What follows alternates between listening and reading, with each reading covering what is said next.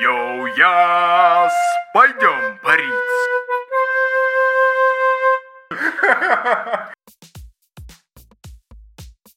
Здравствуйте! Вы не ждали, а подкаст появился буквально на следующий день.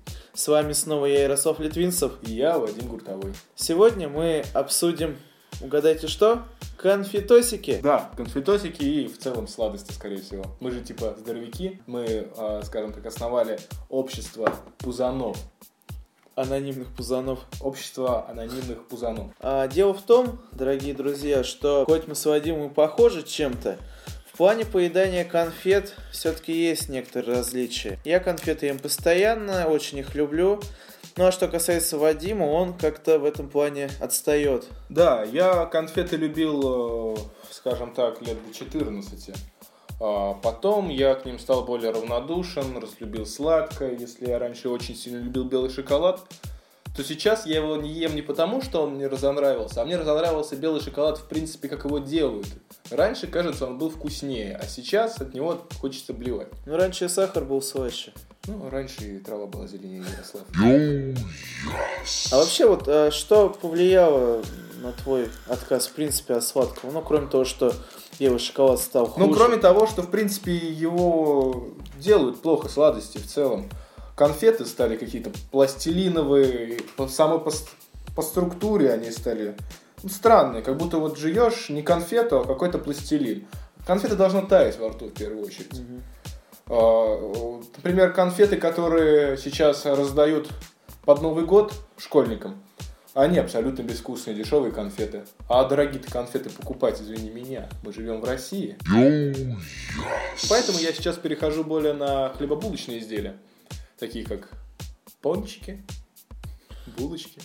Ну вот я с тобой не соглашусь, что пончики лучше шоколада, потому что хрен их знает, из чего делать. Понятное дело, если, конечно, мама сделает. Это да. Но шоколад, в принципе, я не отложил в сторону. Я все еще ем шоколад, но теперь не белый, а горький. И мне как-то на Новый год подарили горький шоколад, так я зарубил целую плитку и был счастлив как слон. Вот из производителей горького шоколада какой, по твоему вкусу, самый нормальный? Честно, не разбираюсь. Если так подумать, то я не придираюсь в основном к производителю. Ну, не знаю даже. Шоколад и в Африке шоколад. Самое главное, чтобы нормальный, вкусный. Но, знаете, как уже, наверное, говорил Ярослав, нет ничего лучше, чем домашняя выпечка. Согласись. Моя мать очень любит готовить пироги. А какие именно? Ну, например, летом делает яблочный пирог, на даче собираем яблоки. Как они называются? Шарлотка? Да, кстати, ну шарлотку или вот яблоки именно такие жиденькие с вареницем. Ну запекать целые яблоки именно, да? Нет, ну можно как шарлотку сделать, такой сухой пирог будет, а бывает такой, знаешь, закрытый, но вот именно с вареницем яблочным. Нет, он такой не делает. А это, кстати, очень вкусно, попробуй. Вообще шарлотка, мне кажется, это пирог на все времена.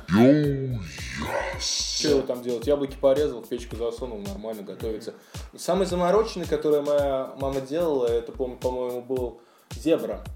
Она его время от времени делает, она покупает специально какао и в двух отдельных тазиках просто мешает ваниль, а в другой тесто с шоколадом. Знаю, какао. такой знаю. И потом оно превращается в такой двуцветный пирог. Очень вкусный, интересный. Можно поесть. Какую сумму ты готов был потратить на шоколад, на что-нибудь сладкое? Но когда я иду в магазин с целью побаловать себя, я беру с собой 100 рублей. Мне, в принципе, 100 рублей хватает. Как минимум, там, глазированных сырочков себе купить. Ну, знаешь, они тоже не такие, как в детстве были. Сейчас они дерьмо. Но не будем о плохом. Можжетельку какую-нибудь можно себе купить, чтобы запить всю эту вкусняшку. Можжетельку — это кисломолочный, да, такой? Да, кисломолочная штучка. И все дорого стало, все дорого. То есть, если раньше шоколадку можно было купить, какую-никакую, рублей за 40, то сейчас приходишь, а весь шоколад, он стоит 100 рублей. 100 рублей, это много. Мне жалко 100 рублей на шоколадку.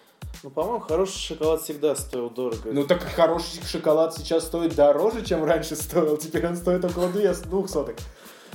Помню, было дело, купил шоколадку за 300 рублей. И пришлось ее подарить. Да ладно? Да. У меня одно время были стопка шоколадок То ли подарили маме моей, то ли... Неважно, откуда они взялись, но суть в том, что они были специально для подарков. Я все равно когда скомячил 2 штуки. Кстати, знаешь, интересная история. Рубрика «Интересные истории». У меня мама, когда я был еще хорошим мальчиком, когда учился хорошо, специально покупала, не знаю, штук 10 самых дерьмовых шоколадок, чтобы подарить учителям.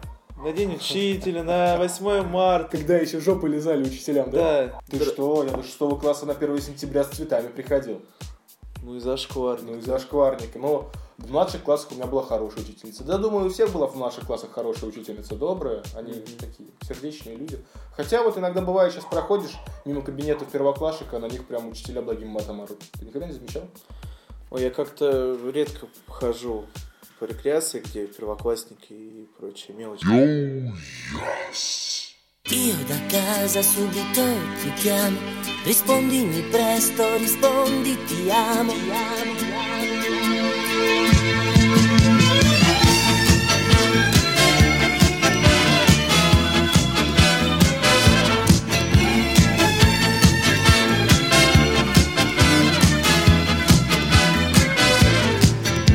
Ma dove vuoi andare ti amo, che a noi va bene balliamo. Sei bella ti lasci guardare, con te non c'è niente da fare. Nascosta dai lunghi capelli, tu balli ma i gesti son quelli. Bambina ti voglio, ti sento, ti muovi, mi sfuggi, mi arrendo. Gelato al cioccolato, dolce un po' salato, tu gelato al cioccolato. Un bacio al cioccolato, io te l'ho rubato, tu gelato al cioccolato. Rimani così, che dolce sei tu, non chiedo di più. Profumo di fiori di tiglio, fa caldo ma qui si sta meglio. La sabbia è più bianca stasera, ma dimmi che sei proprio vera. Gelato al cioccolato, dolce un po' salato, tu gelato al cioccolato. Un bacio al cioccolato, io te l'ho rubato, tu gelato al cioccolato. Rimani così, che dolce sei tu, non chiedo di più. Gelato al cioccolato, dolce un po' salato, tu gelato al cioccolato. Un bacio al cioccolato, io te l'ho rubato, tu gelato al cioccolato. Gelato al cioccolato, dolce un po' salato, tu gelato al cioccolato. Un bacio al cioccolato, io te l'ho rubato, tu gelato al cioccolato. Gelato al cioccolato, sono innamorato di un gelato al cioccolato. Gelato al cioccolato, dolce un po' salato, tu gelato al cioccolato. Gelato al cioccolato, dolce un po' salato, tu gelato al cioccolato. Un bacio al cioccolato, io te l'ho rubato, tu gelato al cioccolato.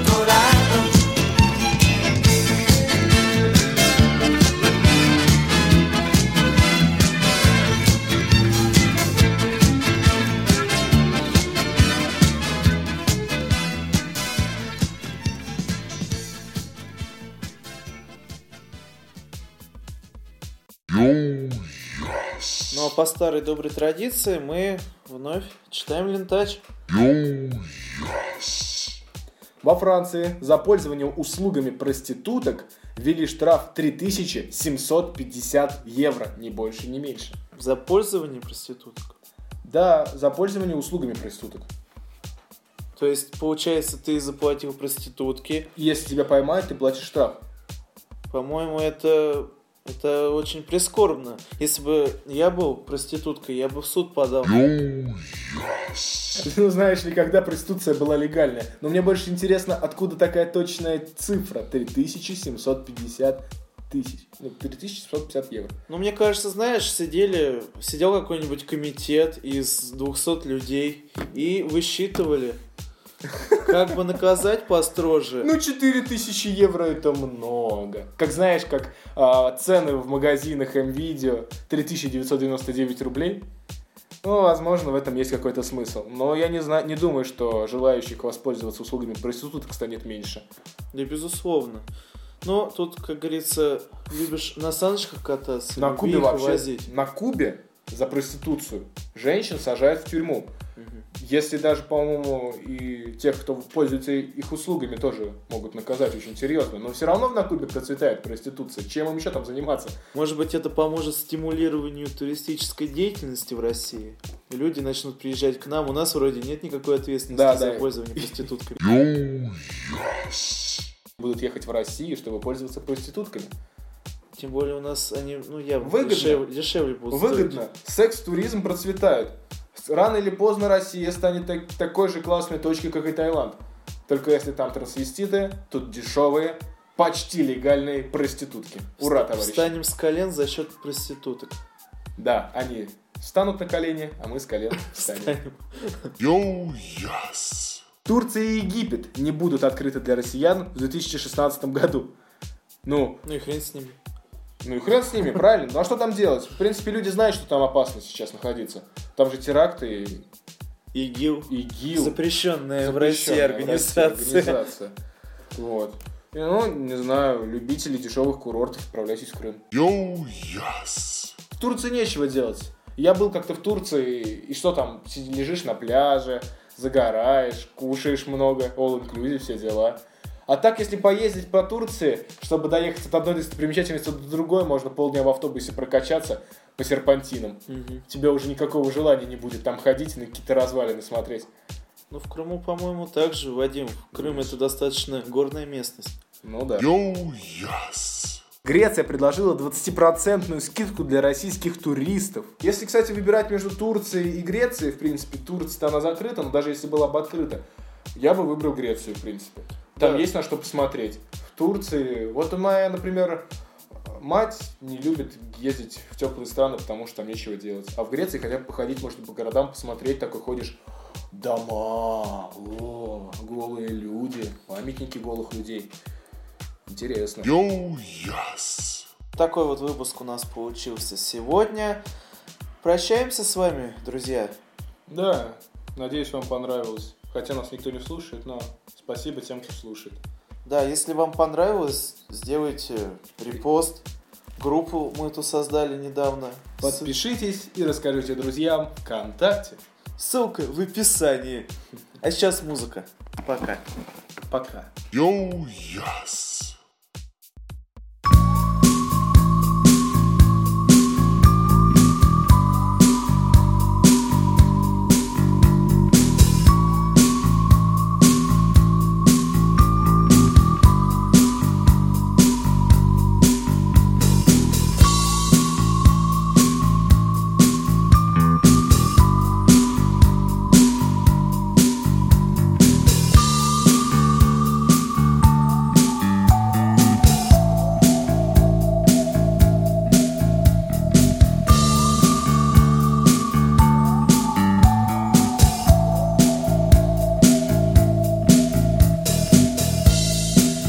Of life is so unkind. When we've played all summer long,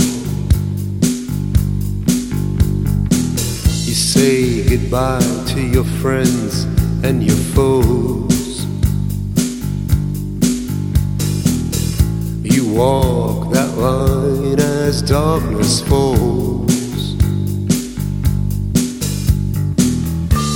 I have been always heartbroken, somehow always outspoken.